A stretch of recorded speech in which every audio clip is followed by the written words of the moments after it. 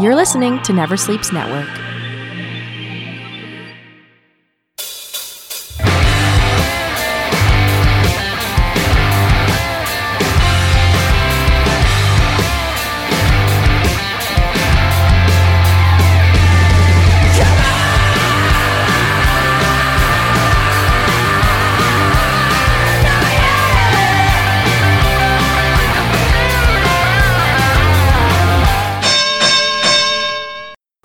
Welcome, family, friends, fans, and foes. It's time once again to join us on Never Sleeps Network's Talking Wrestling. I'm your host, Casey Corbin, and thank you for joining us this morning or this afternoon or whenever you're listening to this podcast. Hey, but before we get started, why don't you go onto your little computer or onto your phone and hit us up on all those social medias. On the Twitter, we are at TNW Pod. On Facebook, we are Talking Wrestling. On the Instagram, we are at Talking Wrestling Podcast, and feel free to drop us a Gmail at talkingwrestling@gmail.com. And while you're at it, if you've done all that, why not hit the old subscribe button wherever you're downloading us or finding us on. If you're on iTunes, hit that subscribe. Remember to rate, review, and subscribe. If you give us a 5-star rating and a favorable review, we will send you a postcard from the 80s, not from the 80s, actually from the 2000s. But the postcard is from the 80s, and you get your wrestler of your choice if we still have it. Lots of 80s wrestlers are still available. Get us those reviews. We'll get you those postcards as soon as we can. Today, I've got a guest in-house. We are in the Never Sleeps Network studio, and today my guest is a comedian buddy of mine who I went to the Impact tapings with this summer. And now I have him in studio, Simon Rakoff. How you doing, buddy? Excellent. Nice to see you. Hey. I can see Never Sleeps Network because there's jackhammers outside the window there. Well, I wonder if the listeners can hear them, but yeah, no wonder nobody sleeps here. Well, jackhammers, we have them going because this is a celebration for Bill Goldberg. That's right. That is his finisher, and we got them to come in and just have some jackhammers in the background. I figured maybe you were expanding the studio as we work. Well, we are doing fairly well. Anytime we can do renovations. I've never seen so many throw pillows in a studio before. It's beautiful sometimes here. the podcast can get boring and we need to take a nap. We do have wrestlers on that are very old sometimes, and they do need naps. I bet. So, yeah. They don't necessarily tan and work out all day. And then I was wrestling George the Anna. Exactly.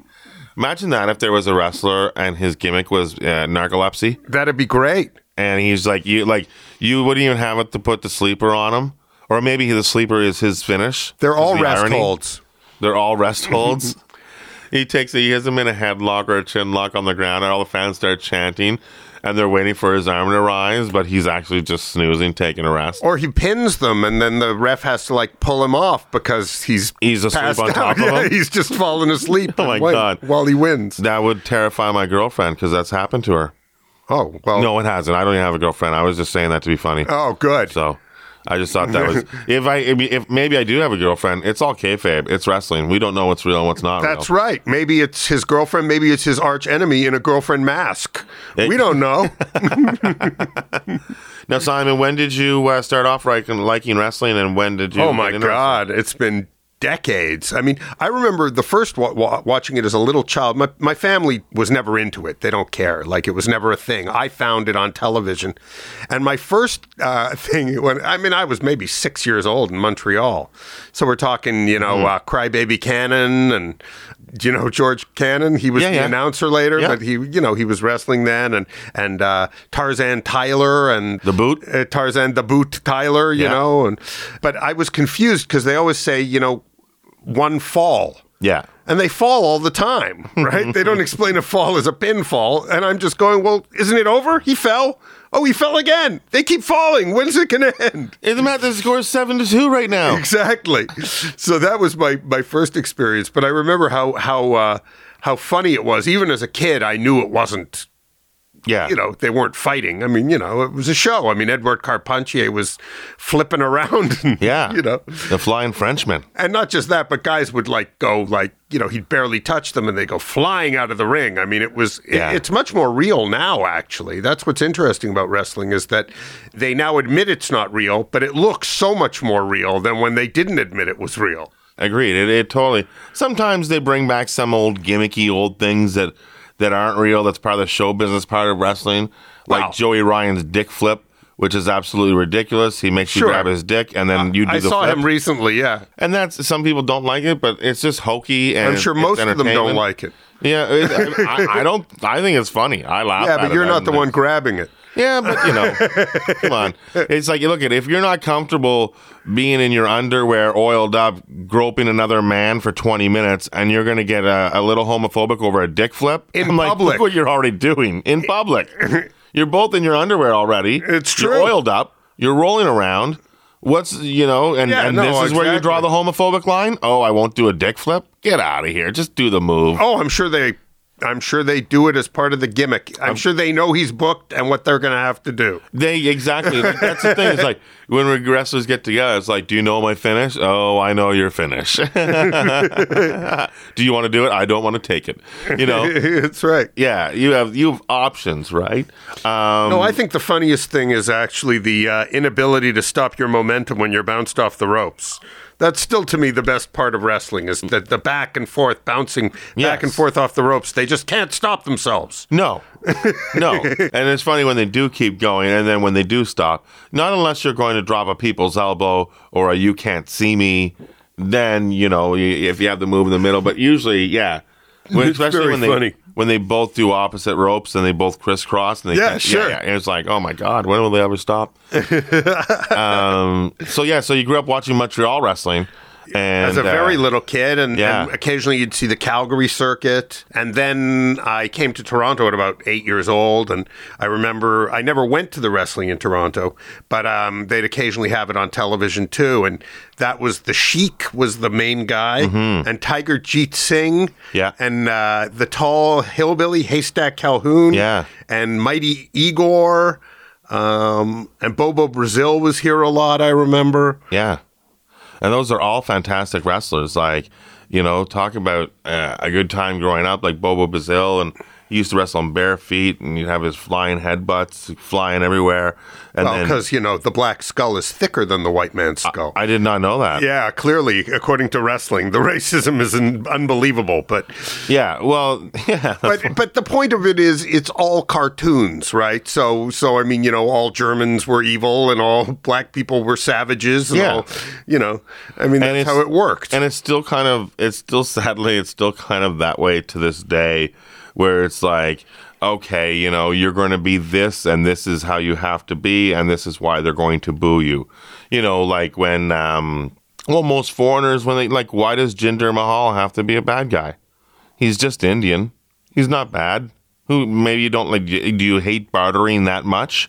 Like, and Indian wrestlers are more now, they're more and more everywhere. And of course, they're usually told to play up their Indian heritage, which they usually don't have a choice. Look. Like, you look at the Desi Hit Squad, those are just regular guys. They're regular guys. But look at stand-up. Like, let's be fair. Most ethnically diverse stand-ups do a whole thing about, yes. their ethnicity too. Like, But they're not booed just because of what ethnicity they are. no, because stand-up isn't about getting booed. But my No. point is, they're still working to the Their angle. prejudices. Yes. That's what I'm saying. It's not. I'm not saying it's. Yeah. They're trying to get laughs with it, but it's still. People work with what's easiest. Often that makes sense. Now, there is a group in Impact Wrestling called the Desi Hit Squad. Yeah, we saw them. And they're managed by the Great Gamma, who is a legendary Calgary wrestler, and is Jinder Mahal's uncle, as I've been told. And we were heckling them, and I believe I heckled them. I called one of them Wrestle Peters. Yep. And I was like, hey, Wrestle Peters. I also called them Barter Club as well, instead of Bullet Club. And I thought, oh, that's too edgy. But Wrestle Peters is fine. So we were heckling a lot that night. And I like which one's Lucy. I like that too. I like that. I like heckling wrestlers. I'm against heckling at comedy clubs, but if you wrestle, I mean, if you go to wrestling, I like heckling. But they like it too. That's part of the thing. Then this is what you feel like. You feel like one of those hecklers at a comedy show once you start saying, it's part of the show. We're helping you out. It's part of the show. I was helping you out. Totally different. Totally. But that's what they think at a comedy show when a heckler comes up to you afterwards, right? Oh, yeah, but it's not like wrestling. I was like, no, I'm not a bad guy up there. I don't need to be booed. I'm talking. Yeah. I mean, if I was doing silent, jumping around and kicking, what do I care what's being said while I'm working? But yeah. And that would be a terrible comedy act anyway. It's just a guy jumping around kicking. Yeah, I don't know. Well, I don't know. A fat guy jumping around kicking might be actually pretty funny. It might be pretty funny. Yeah. It's like he can't. Well, there have been wrestling comedians too. I mean, now all the wrestlers are playing comedy clubs, but I'm saying there have been comics whose gimmick was wrestling. There was Crusher Comic. Yeah. And El Jaguar. But there was also there's so many, look at all the personalities in comedy. Like, look at the unknown comic, Murray Langston. That right there is wrestling right there. He doesn't really have a bag for a head. Yeah, that's a guy under there. Yeah. But he's playing a character. And that's, then you get into Bobcat and Emo and... Oh, yeah. Sure, lots of them. Yeah, and it's funny when they won't drop their character. And I just watched a special this week. They had a big wrestling pay-per-view in Chicago, an indie show called All In. And along with All In, there was a StarCast production around this All In. So it was like a bunch of panel shows and a bunch of podcasting. We watched them. There were several good ones, several good panels, but most panels were, so-so. And some of the panels I watched was... we watched the Bruce Pritchard roast. Bruce Pritchard, Brother Love. Yeah, okay. A terrible roast. They don't know how to roast. Eric Bischoff did not understand what a roast was. Why, he was nice to him? Well, no. A lot of people were nice to him, and a lot of people, when they got insulted themselves, didn't understand why they were being insulted. They thought they were a guest on the show, and they didn't understand, and it was not a good roast. But aren't a lot of them kind of punchy? Like, can you not sort of get that many of them probably do not quite understand where they are much of the time? Brutus not Beefcake, to insult them. I'm Brutus just saying they take a lot of hits in the head. It's not a healthy life they live. Brutus Beefcake took a really big beating at the roast that night. I don't even remember the best joke, and usually I can, but the roast was not that good. I found all the StarCast had a lot of problems with the audio. I found really high mics, like when they change mics from one person to another, or another person speaks, one person's really high on the mic, and one person speaks better on the mic, and then so they didn't have a sound engineer evening everything out, which was shitty and kind of annoying, because if you're watching at home, you have your channel set at like maybe volume 21. And then all of a sudden the next guy comes on, you can't hear him, so you have to turn up to 28. And then the previous guy comes out and he starts talking, you're like, oh, back down to 20. It was doing that all night. Yeah, that's annoying. That's annoying. I actually find that's true of a lot of movies, frankly. Really? Where the dialogue is down here and you can barely hear what they're saying. And then suddenly they're exploding trucks and it's so loud you can barely hear in your apartment. It was crazy, but there were some good panels. The Andy Kaufman panel was good. They had Bill Apter, Jim Ross, Bill Apter, Jerry Lawler, and Dutch Mantel were there. Mm-hmm. And they were talking about Andy's time in Memphis. And like a lot of people don't realize that Andy was there for like 9 months. He kept coming back. But what I didn't know was after he passed away, his brother Michael called Jerry Lawler and said, Andy has a pile of checks here, and they're all from you, and he never cashed one check. Everything he did was for free because he loved wrestling. And he's from Hollywood. He doesn't need that Memphis money. He doesn't need the Memphis money. He had the taxi money. Remember, he used to buy time on the show to help them out. That's what he would do. He would buy his own time. He would it was so tell them about soap or toothpaste. Tell them about soap or that women should be scrubbing the pots and peeling the carrots in the kitchen. I absolutely love Andy Kaufman. And it was so great that this story was great. Bill Apter said, one time he went to a play in Broadway, and Judge Hurst was in the play. So he waited till after Judge Hurst came out of theater to go up and introduce himself. Judd Hurst, yeah, sorry. Oh dear John. Judd came out afterwards, and Bill Apter approached him and said, "Hey Judd, my name is Bill Apter." And he said, "Oh, Bill Apter?" And he's like, "Pardon?" He goes, "You're the wrestling journalist, Bill Apter." And he's like, "Yes." And he's like, you introduced Andy to Jerry Lawler. And he said, "Yes, why I did." And then he goes, "Yeah, the minute you did that, you changed Andy forever. He used to be so nice to work with at Taxi, and now he comes in and all he wants to do is talk about wrestling. He wants to be a bad guy wrestler all the time. He's late. He doesn't show up. He doesn't do things right, and he's just doing it all to get reactions." And he goes, "It's driving us insane." He's like, before wrestling, Andy, just a gem to work with. Now after wrestling, just a pain to work with, you know? And Bill Apter couldn't believe he was hearing all this. Like, they didn't know that Andy was going back to work and just being a bad guy wrestler at work, you know? And this is totally even without Tony Clifton coming in a Taxi, you know? So yeah, I mean, he was crazy, Andy Kaufman. He was, you know, he was a nut. He was hilarious, but again, he couldn't turn it off. So that's, I mean, Letterman said, you look into Andy's eyes and you know somebody else is driving the bus. yeah. Yeah. I met him once. He was clearly an odd guy. Mm-hmm. Yeah. Where did you meet him? Here at a restaurant. He was just sitting in a restaurant, actually right above on Bay Street, over the old Yuck Yucks, like 1 billion years ago. Yeah. I mean, the building isn't even there anymore. Yeah. So was he in town doing shows? I don't know what he was doing. I mean, wow. I met and him. how did you know it was Andy? Did you just see him? You're like, that's Andy Kaufman? Yeah, well, me and Steve Schuster, okay, who he knew a little bit just because of SNL, okay, went up there and saw him, and Steve went over and went, "Hi, Andy, you know, it's me, Steve, and this is my friend Simon. He's a comedian too." And Andy was very sort of like, you know, just off in the distance kind of thing. It was sort of like, hi, how are you? You know, but not there at all. Yeah. You know, one of those where he's clearly not really engaging. Mm-hmm. And it was like, anyway, a big fan. Bye.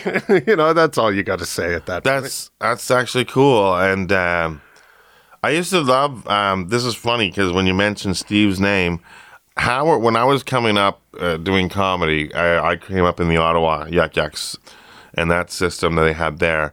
And Howard would always specifically book me with guys that liked wrestling.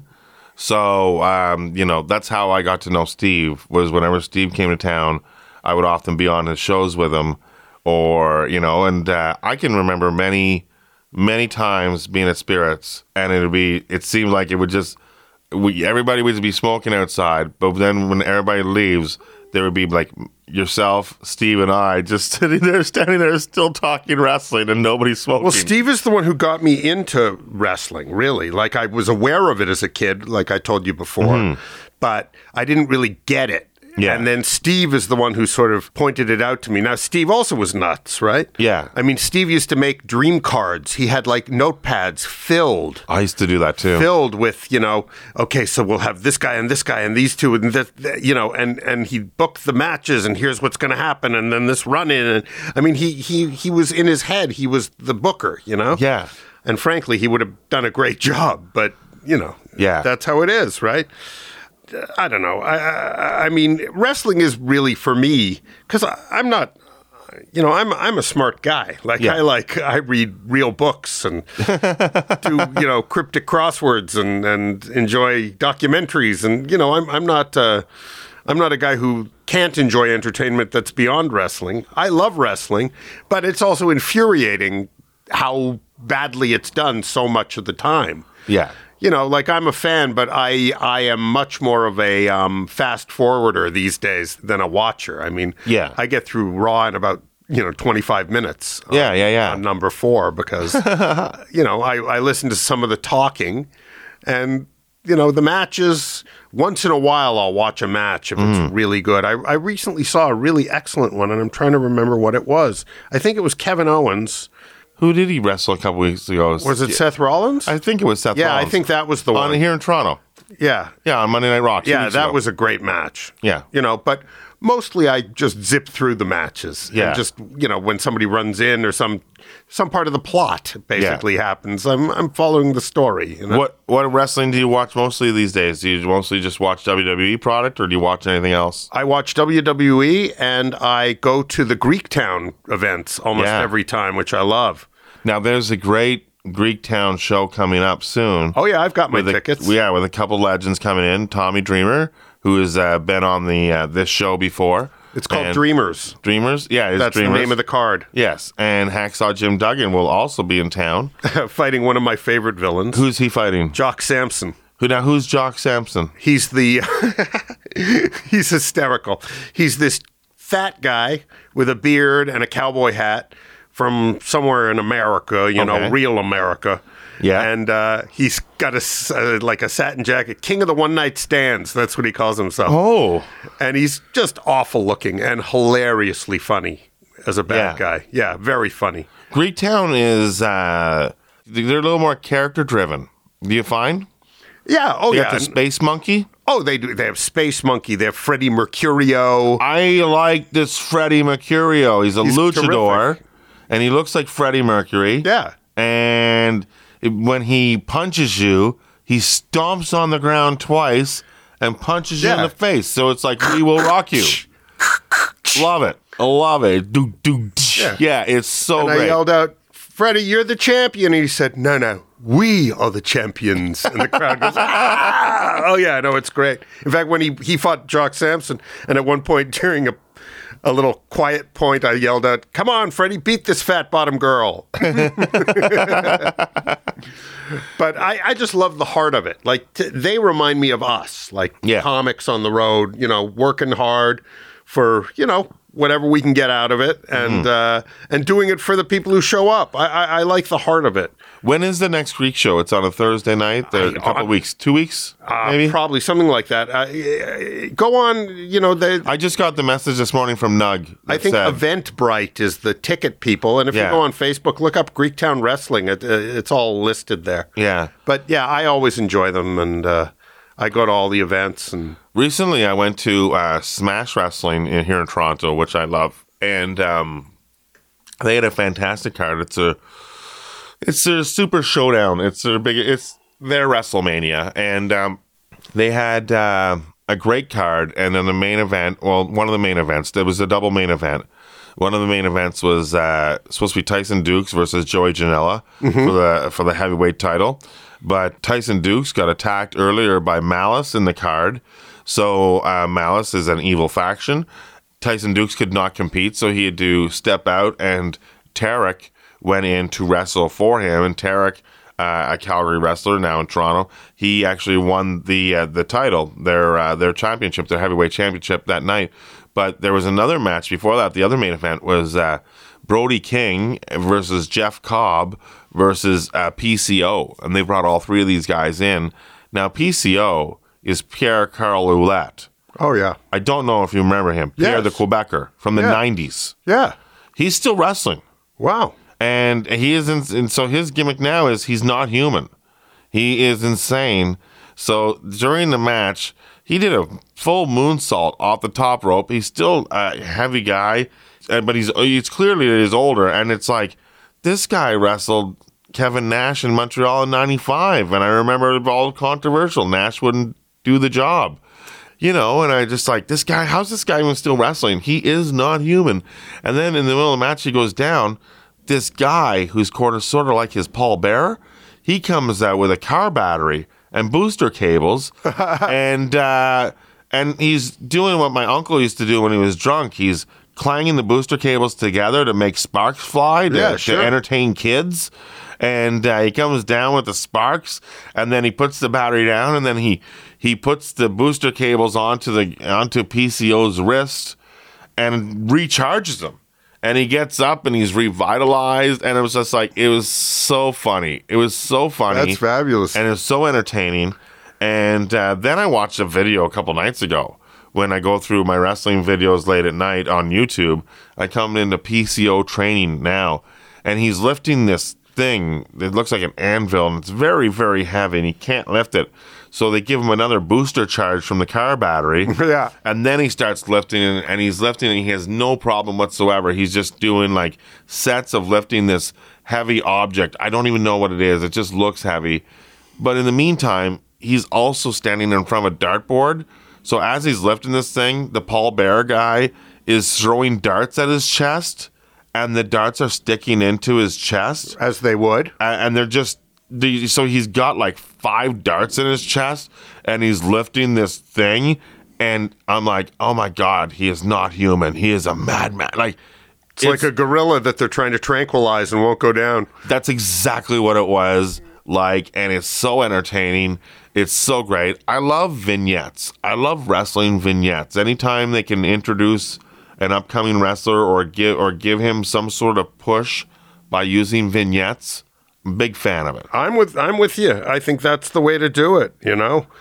I mean, in the end, it's 2 guys grappling, you know? So it's important to build it up as something more, and those help a lot. I mean, I remember those early, all those $1 Million Man and Mr. Perfect and Mr. Perfect, yeah, all those vignettes, and yeah. the bad guy, you know, Razor Ramon. Chicas are for fun. Yeah.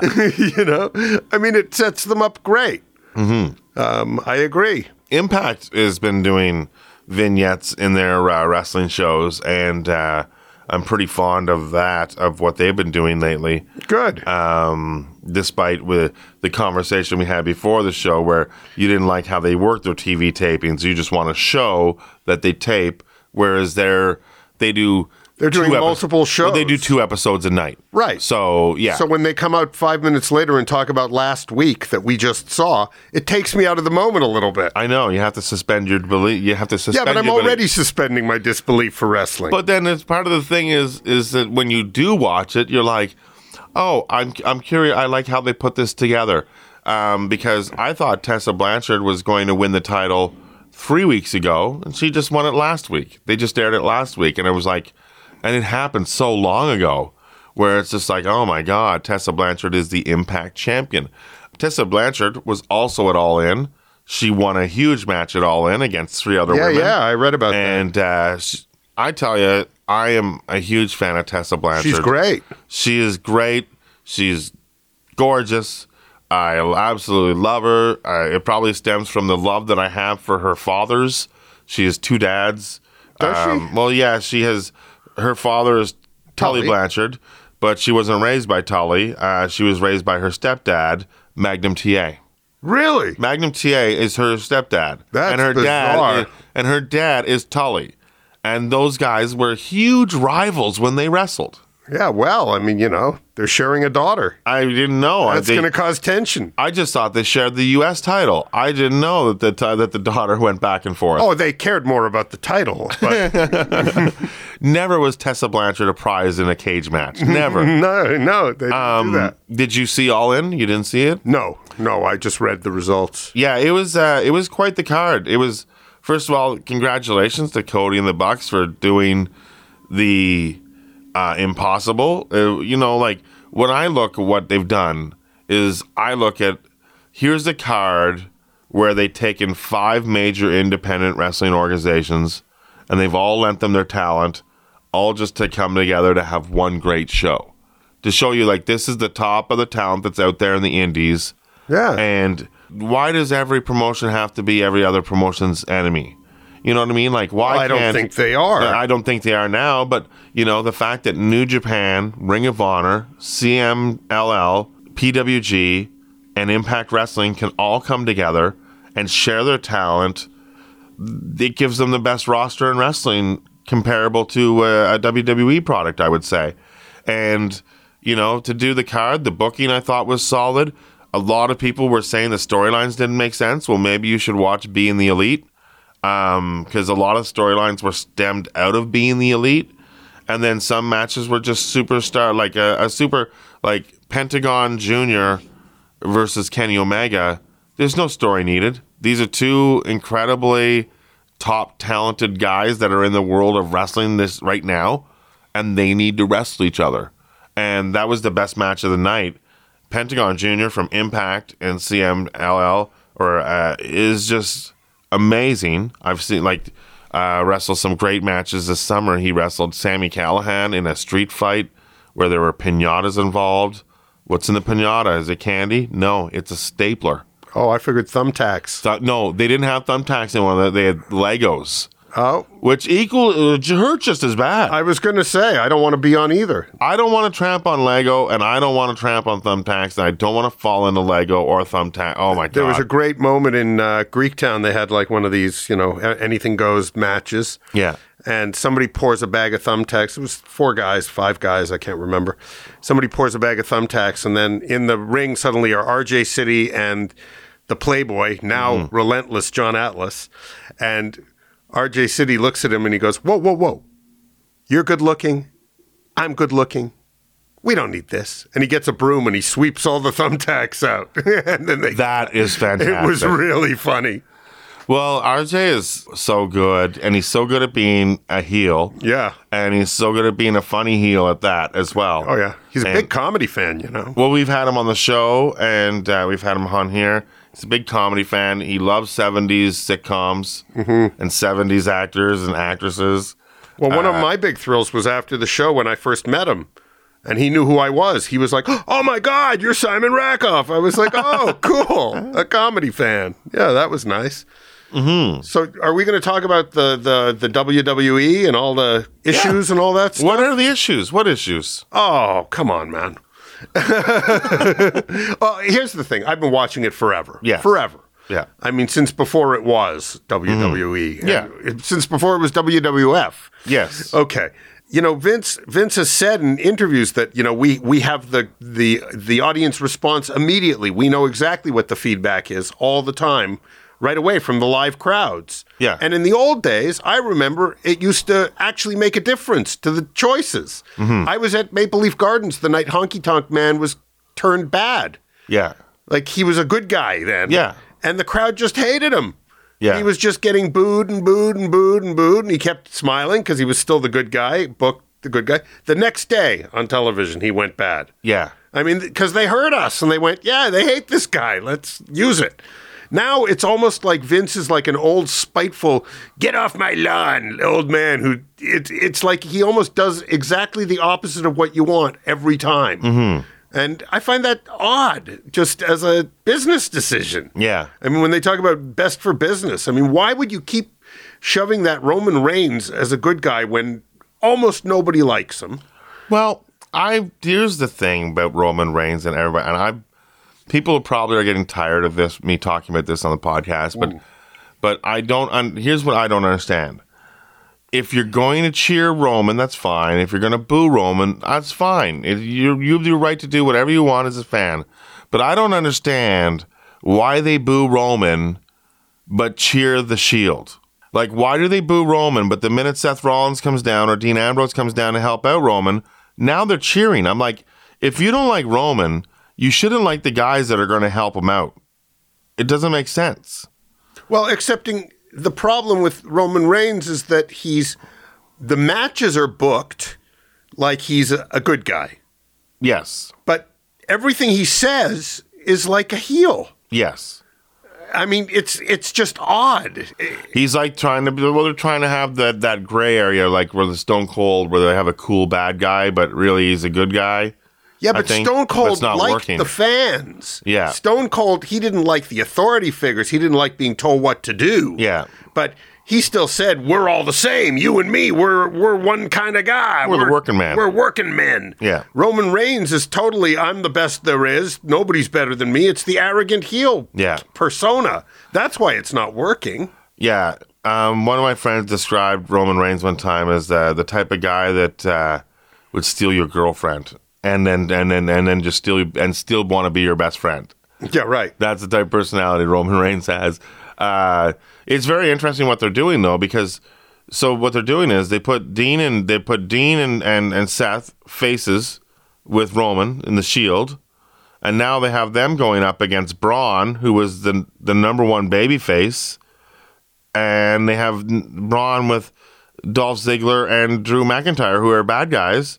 So technically, this flips the number one babyface in the company and puts him as a heel. And he's working very hard to be a bad guy. I mean, which is fine because he can play it. But I mean, they're doing the same thing. Becky Lynch. Why would you make Becky Lynch the villain and Charlotte Flair? The fans are flipping that, though. The fans are flipping. Becky Lynch is now becoming like that female Stone Cold where she's going to come out of the audience and just beat on Charlotte. And they should do that for a couple weeks until Charlotte finally has enough and then says, fine, we'll do the match. Because, that's, for starters, they got to, they need good, good, something really good for Charlotte on SmackDown. And a Becky-Charlotte feud could go for a year. I totally agree, but why not just listen to what the crowd is clearly saying? Maybe the crowd should just hold on and stop. It's coming. You think they're going to flip Becky good and Charlotte bad again? The audience, it's going to go that way. Eventually, Charlotte has to be the heel anyways, because down the line, it's going to be Charlotte and Ronda Rousey. Right. And Ronda Rousey is not going to be the bad girl. She's going to be the face, Although, she is the ironically, in real life, Yeah. But the thing is, Ronda Rousey is the most over wrestler on their roster right now. Yep. And not only that, she might be my favorite. Like, I don't know if you saw Raw this week, but the way she was doing those judo flips with Fox. Yeah. Oh, my Fox God. took those bumps great. I thought her arm was going to separate from her body. Yeah, no, it was good. Anytime Ronda does, Ronda's moves are so quick and so fast, and they look so good and devastating. Well, because they're real. Yeah, they are. She's a judoka. I mean, oh, it's great. It's great. And I hopefully, I don't know who she's going to face at Evolution, but I'm looking forward to it. Yeah. The female pay-per-view. They're making a big deal out of it, but they've already... give Asuka. Where is Asuka? She showed up last night. Did she show up last night on SmackDown? Yeah. And what did she do? Well, Iconic were beating up Naomi. They were cheating, so she came out and helped. She helped, or who helped cheat Naomi? No. Iconics were cheating, obviously. Okay, Pace, and those two girls. Yeah, and then from Asuka NXT. came out. And, and helped Naomi. Yeah. Okay, so they're setting up a tag team. I guess. Feud with. Speaking it's just of like tag teams, sorry. Yeah, go ahead. But Bobby Roode and Bobby Chad Roode Gable and Chad Gable. Very weird. I'm not against them tagging. They're both two fantastic wrestlers and everything, but it's just like, that thing about Gable is he's got to be in a tag team because he's too small. Right. It's like, that's bullshit. The guy is one of the best wrestlers out there. Like, nobody says Ronda Rousey's too small when she went to fight Nia Jax. No. Why is Chad Gable too small? This guy's the legit, real deal. Of course he is. Yeah. What happened to Shelton? Is he injured or something? What happened to Jordan? That guy, too. Like, where are all of his tag team partners going? Are they must be on the shelf. They must be injured. I don't know. I'd check his house. There might be a secret room in there with a couple of former tag team partners. Tag team partners. Yeah. Next thing you know, Bobby Roode is gone. Not Bobby Roode. I was gonna say Ron the Truth Cummings there. Ron Killings there is R-Truth's gonna disappear. That's right. Next, who knows? Here's the Bobby thing. Roode. Bobby Roode. I like Bobby Roode a lot. Yeah. I don't think the gimmick was right. That should have been Dolph Ziggler's gimmick. Glorious? Yeah. I think it's perfect for Bobby. Do you? Yeah, he looks glorious. The robes look great. Look at it. You compare it to Beer Money when he used to be in TNA. Oh, yeah. No, I remember. It's a huge evolution. But the thing is Bobby Roode is not a young chicken. He's been wrestling a long time. He's in his 40s. Sure. And it's just like, if you're going to give him a world title run, let's get it soon. Yeah. But it doesn't seem that way. It seems now they're going backwards. He seems to me like the Revival. His style is more like that kind of wrestler. Old school. Yeah. Like I could see him joining the Revival as a, air quotes, manager who's always getting involved. And well, now the Revival's they're finally both healthy. So they're finally getting a push again on the number one show. Excepting, Yeah. they had Dolph and McIntyre beat them up and then win the titles. Yeah, but Dolph and McIntyre, they're not going to hold the titles very long. They're only going to hold it till they split up and have their own feud. Right. They're Shawn Michaels and Diesel, as far as I'm concerned. Yeah, no, that makes sense. They might not even defend the titles. McIntyre looks amazing. I mean, he does. And he's finally, they leave a bad guy's body hair on. I mean, it makes him look more menacing. Yeah. Yeah, and I never realized he's so big when you put him next to, I didn't realize he was that big. When he was in three-man band, I didn't think he was that big either. Really? Not until he came back and you realize, this guy's a giant. Oh, yeah. He's really huge. big. Sometimes the wrestlers, you don't realize how big they are till like Billy Gunn. When I met Billy Gunn this past summer, Billy Gunn is big. He's a big guy. Sure. He's huge. You don't realize it. Well, it's like basketball. I mean, when they're all warming up on the court, you go, "Oh, this is interesting," and then the refs come out and you go, "Oh my God, these guys are huge." Yeah, huge. Yeah. What do you think of Baron Corbin? Not much. Me neither. Actually, this is very funny. I will say this. We were at the Monday Night Raw in Toronto, and Baron Corbin was there, and everybody was chanting, "Corbin sucks, Corbin sucks." And Jeff McHenry said to me, "I haven't heard a crowd like this since I last saw you headline Absolute." I didn't think that was that funny. And I said to Jeff, I was like, that might be the funniest joke I've heard you do in ages. Because it's funny you say that because, Neil Simon just died, the playwright. And it brought up the old memory of when I lived in the old days with a bunch of comics and Lawrence Morgenstern, very funny, very quick comic. And we're watching a movie, and I went, "Oh, it was Sunshine Boys." Yeah. One of his movies. And I went, "Oh, I love Neil Simon." And he said, "The playwright or the command?" So those are pretty good when they can use your name.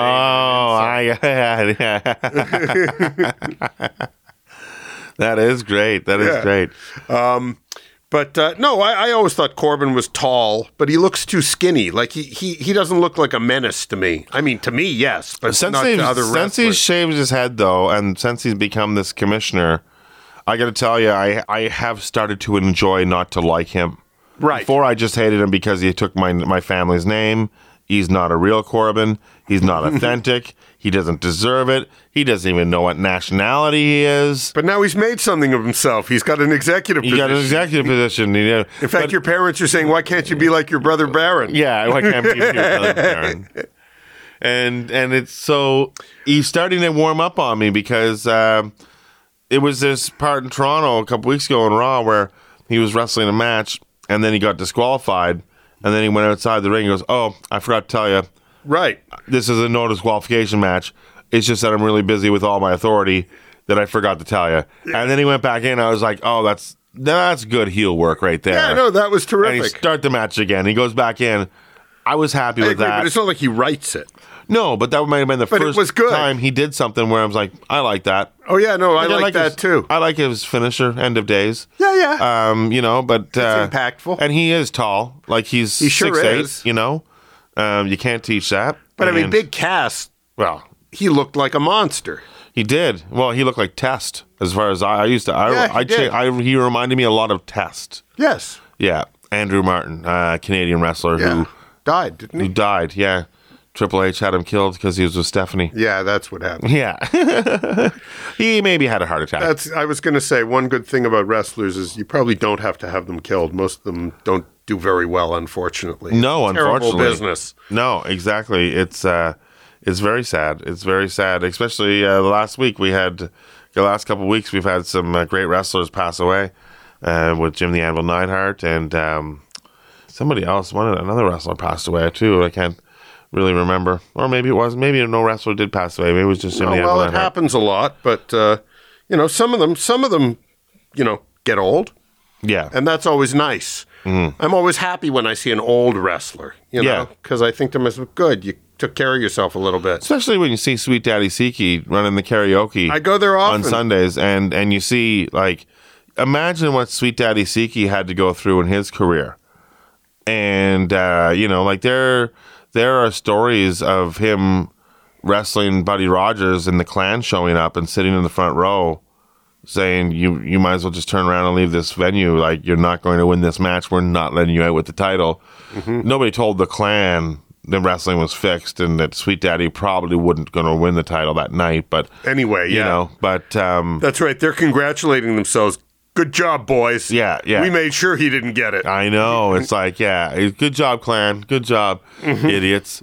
But the Sweet Daddy Siki story is like, you know, he's lucky in a lot of scenarios. He's lucky to be alive. He's lucky to get out of some of these venues. I can imagine. And, you know, because a lot of the places didn't like him. They found out he was in an interracial marriage, and they weren't for that, and they weren't for him, and they weren't for his wrestling, you know, which was very flamboyant. Like, not only, well, it wasn't the only men's regret and the women's pet.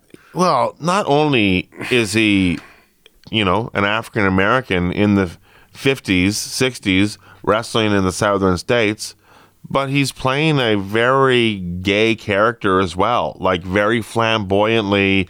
He's basically the Black Gorgeous George is what he was. Yeah, more or less, but he's more like a cool pimp daddy, which is equally offensive to these guys who think, you know, a black guy should be shucking and jiving and begging for their, you know, for their approval as opposed to, you know, looking down on them. But it's cool to go to see Sweet Daddy Siki. He's still around today. He's still running karaoke on Sundays at the Duke downtown. Seems pretty okay, pretty happy with himself, you know? Yeah. Like, you don't get a sad vibe off him at all. No, he loves singing. He loves it. I think he's had a good life, and I think he's pretty happy. There's a documentary that was on CBC recently about him. I missed it, and now I can't find it, which is bother me. I've been looking for it all online everywhere, but I don't know. I'll find it eventually, and I will watch it eventually, and I will love it. So the other thing about WWE that I find interesting is, you know, they have their big, I mean, they're very good about, you know, trying to develop stars. Yes. But almost always the biggest names in the company seem to come from the indies. Half their roster main events, like most of their roster, half their roster at least is indie fed. I mean, I'm trying to think of who from them that they've developed on their own is really, you know. Okay, well, we look at like Braun Strowman. That's technically, I think, a guy that they've developed in-house. Right. And that's good Randy Orton. Randy Orton's definitely developed in-house. John Cena's developed in-house.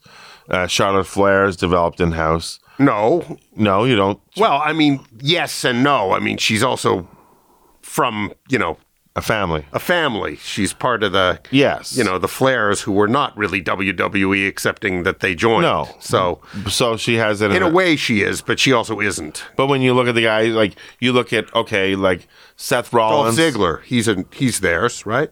Yes, he's theirs. Roman Reigns is theirs as well, as I would say.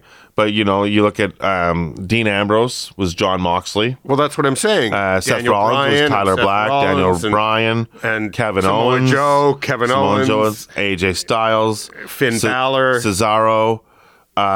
You know, these are a lot of their top stars are driven from the indies. That's what I mean. And people are like, why is Vince worried about the indies? Why should he? They're doing his job for them.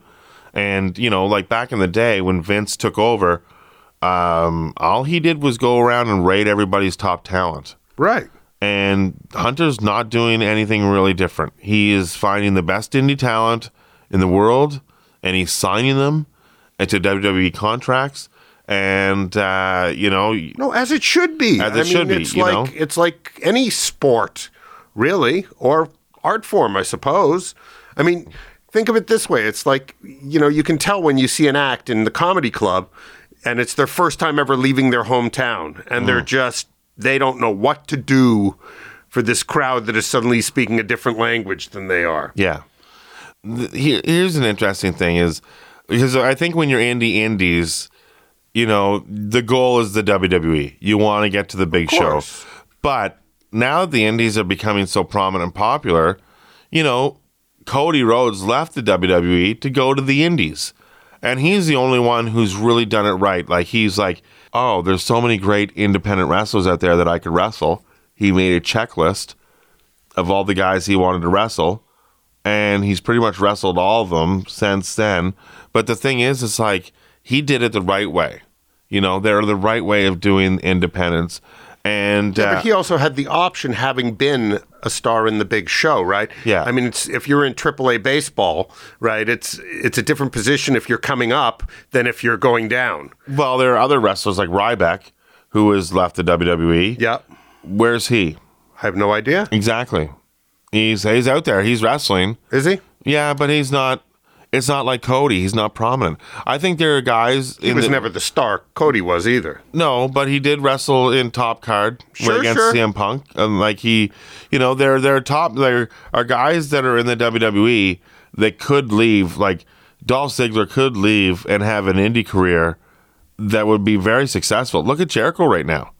Like Jericho picks and chooses what he wants to do, And he's earned that right. and he's the Japan Intercontinental Champion right now, and it's fantastic. And he showed up at All In unannounced, unsurprised. Like, this is what I love about wrestling and Chris Jericho. He's so hardcore with his wrestling that he's willing to charter a private plane to fly to a wrestling match, to do a run-in spot, and then just to leave to go do a concert back in the other town that he was just in. He had to go and if you saw him on stage that night, he's still wearing the makeup that he was wearing it All In under the mask of Pentagon Jr. when he did his. I don't know if you saw what happened. No. So basically, spoiler alert: if you haven't seen All In, plug your ears. What happened was Pentagon Jr. Pentagon Jr. Oh, I shouldn't. Pentagon Jr. is wrestling Kenny Omega. Okay. Chris Jericho has a feud with Kenny Omega right now. They've already had a great match. Yeah, I've read about that in Japan. And they're going to fight together against each other on the Jericho Cruise. So basically the lights go out and then all of a sudden they come back on. Pentagon is still in the ring, but then Pentagon gets up and he just starts beating up Kenny Omega after the match for no reason. And here's the thing why is this happening? But then everybody notices Pentagon's tattoos are different. Wait a minute. And you notice like one arm sleeve, it's not Pentagon Jr., it's Chris Jericho. He takes off the mask, he reveals, everybody goes crazy, nuts. yeah. And it's just like, and he's like, Kenny Omega, I'll see you on the Jericho Cruise. And then, Tickets still available. Exactly. Tickets still available. They still have tickets available. So, but there's only 3,000 people going to be on that cruise for Chris Jericho, Kenny Omega 2. Are you kidding me? It's gonna be insane. I wish I could do the cruise, but I'm already booked elsewhere. But next year, that's my goal, do that cruise. So I've met a lot of wrestlers over the years. It's interesting. Well, tell us about when you worked Winnipeg with Chris Jericho. Oh, that's right. I was going to say that about Jericho. He is a pro, man. Sadly, I barely got to talk to him because he's in such demand. This is obviously a guy with so many, as you say, things on the go. Yeah. I mean, he was and he's from Winnipeg, so he And would hang with his family. And I would think Dean Jenkinson would probably hog them all to himself because Dean's a big wrestling nerd as well. There you go. I mean, I didn't even get to tell Jericho I'm a huge wrestling fan. Yeah. I was on the show that he was hosting, but it was literally just, hey, nice to meet you, and thanks for doing this. And he's like, yeah, man, no problem. And imagine going up to you and like, you're my favorite ballroom dancer of all time, out of all the seasons of Dancing with the Stars. Oh, did he do that? You're the too? greatest dancer. Yeah, of course That's he did. funny. Jericho's really good at staying on top and staying prominent. Yeah. He's like Madonna. But the thing about him, too, is he's a good wrestler, and he's also a smart guy. Like he's not a bonehead, and he's handsome. He looks like show business. So, I mean, it makes sense that he gets it too. He gets show business. Like he's Mr. Show Business. That's my point. He's a business unto himself. I mean, many of us could learn a lot from the branding that he understands about himself. Mm-hmm. Yeah. What other wrestlers have you met? I met Hulk Hogan once, many years ago when he was at his peak. I happened to be at the airport, and there he was, him and Bobby Heenan. Together? Yeah. No. I know. It was crazy. And anyway, I just said, big fan. And he was like, thanks, man. And, brother, walked off. But I had a couple of interesting talks. I had an interesting encounter with Matt Hardy when he was version 2.0. Love that Matt Hardy. He was staying in the hotel that the old comedy club was at. Okay. And I was just hosting that night, and I stepped out, and there he is looking at the poster, and I say, oh, hey, I'm a big fan. And he bows, sort of a martial arts style bow with the fist in the palm, bows, and he goes, "Thank you so much." I said, "Is your brother here?" He goes, "He's asleep upstairs." "Yeah, asleep." And and I said, "Come on in if you want to see the show. I'd love to, invite you." He goes, No. I think I'm going to just go." But I said, "But, I always think what you guys do is similar to what we do." He goes, "Yeah, but you're not being punched in the face every night." Sometimes it feels like it. And I said, "Yeah, well, Sudbury's close." Although actually Sudbury's one of the best if you ever play there. Yeah. They dress up to come out to the comedy show because it's like a big deal to them. It's nice. And I ran into William Regal, Ivory, and Mighty Molly on the street one night on King Street. Really? Yeah. And He is a real man. 2 ladies. Oh, yeah. That's awesome. And I said to him, "Man, you're a young guy." I said, you come across so old on TV. He's younger than I am, Yeah. I said, "You come across so old on TV." And he turned to them, he said, "You see? Old." So obviously he's been hearing this. Yeah. Well, I always thought he looked old, too. And then I said, "Ivory, I got to tell you, you're my favorite." No offense, Mighty Molly. But I always loved Ivory. I just thought she had the whole package. She was, she was just such a good character, right? Hall of Famer. Yeah. And she said, "Well, tell them." I said, "Okay." And I did. I sent an email saying I'm a fan of Ivory. More That's Ivory. great. And I'm trying to think if there's anybody else big. I met Colt Cabana at an indie show. And Yeah. I met Mick Foley briefly, too. Yeah. But, it's an interesting life. And as it gets more legitimate, what I find interesting is you're going to get, much like comedy, right? It used to be just like when I started in comedy in 78, it was really just all us outcasts, the people who couldn't fit in and couldn't pay attention and couldn't focus for a real job. Yeah. And then suddenly in the 80s, it became like good and there was money to be made. And suddenly handsome guys are showing up and, sort of bro type guys. And it's like, oh, interesting. So wrestling in the same way, I think, it initially was more just tough guys, Yeah. Finding a way to make a living. And now it's a real show and a real living and you get real athletes and real performers and real entertainers.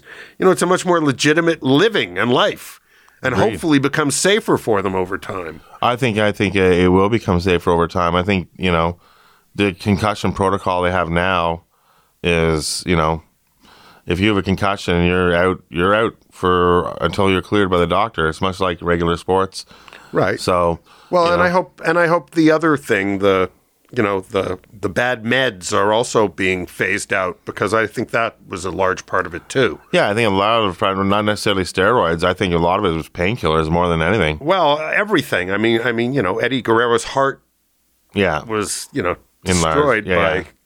Anyway, I'm just saying that's the aspect of the business that they really need to fix because it's very hard to, to enjoy somebody and then find out, oh, they died in pain so young. It makes it a sadder. They need a better way of looking after their wrestlers. Like Bret Hart used to say, they treat wrestlers like, old champion race horses, where once they're no good, they just take them out and behind the barn and put them out of their misery.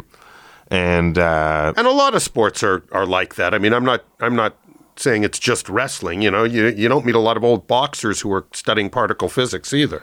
No, but the old guys that they do have, the old boxers, especially the champion ones, they're all treated with a respect, and they all have a thing about them. They're always, once you're a champion, you're always a champion. Of course. And maybe wrestling should take a page out of that and respect some of their performers a little more after they retire and everything like that. Well, they do bring out in some of the legacy guys more and more, which is kind of nice. Yeah.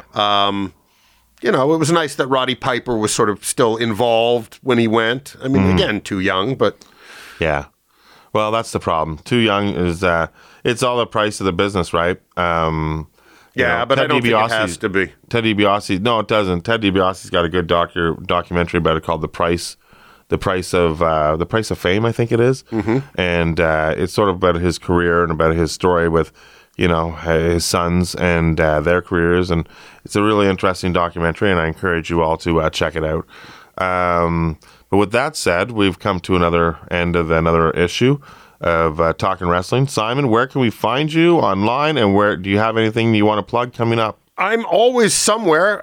Go to simonrakoff.com. You can find out about me. I've got some videos from my television appearances there. There's a calendar so you can see where I'm upcoming. I'm going to be going to Ottawa and Kingston and Absolute Comedy, and I'm doing a show for the Jewish community here. But non-Jews are welcome at the Regent Theater, I think September 16th.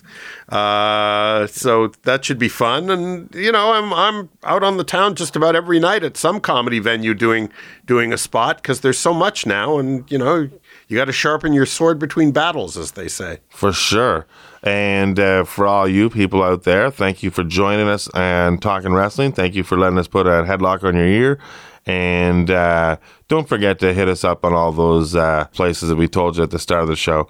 Rate, review, subscribe on iTunes. Give us a review and a 5-star rating. We'll send you a postcard. Other than that, you guys have been a lot of fun. We'll talk to you next week. And until then, have a great day, and we'll see you real soon. Bye now.